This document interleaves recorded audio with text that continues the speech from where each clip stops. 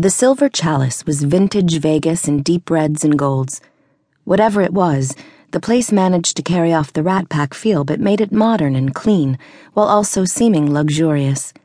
Hunter Corporation owned the residence tower to the south of the main casino floor and hotel.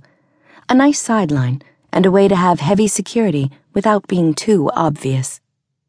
Outside the revolving glass doors, the air was still warm. The streets teemed with tourists. Rowan understood the allure of being lost, of choosing to be someone or something else even for just a few days. Vegas was a big game of pretend for a lot of people. And why not?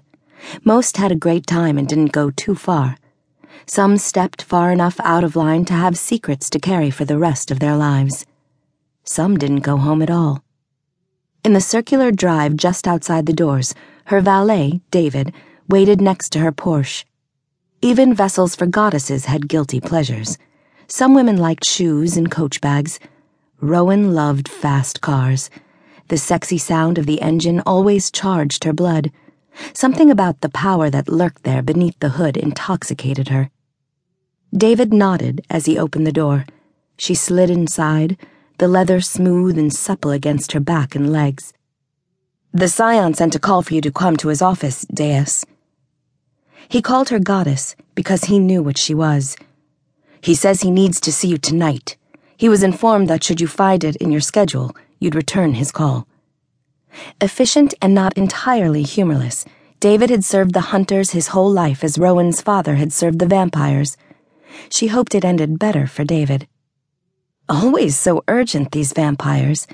You'd think with such long lives they'd be more relaxed. Arrogant bastard. Not an unusual trait for a vampire. They did arrogant like no other species she'd ever dealt with. She wondered if this one would be as pompous as the last one. David hid a smile and stepped back as she made to pull away from the drive. "Be safe, Deus.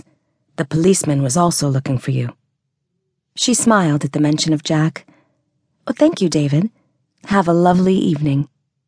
He inclined his head, and she pulled away, maneuvering around the knot of drunken people being delivered into cabs and vans in the drive on her way out.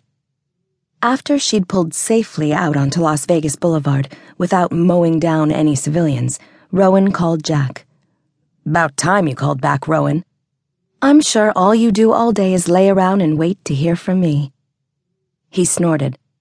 "What's up?" "What's up? Gone for months and—" He sighed. "Listen, can you meet me for a drink? Come by the station, we can grab a bite or something." "Can it wait a few hours?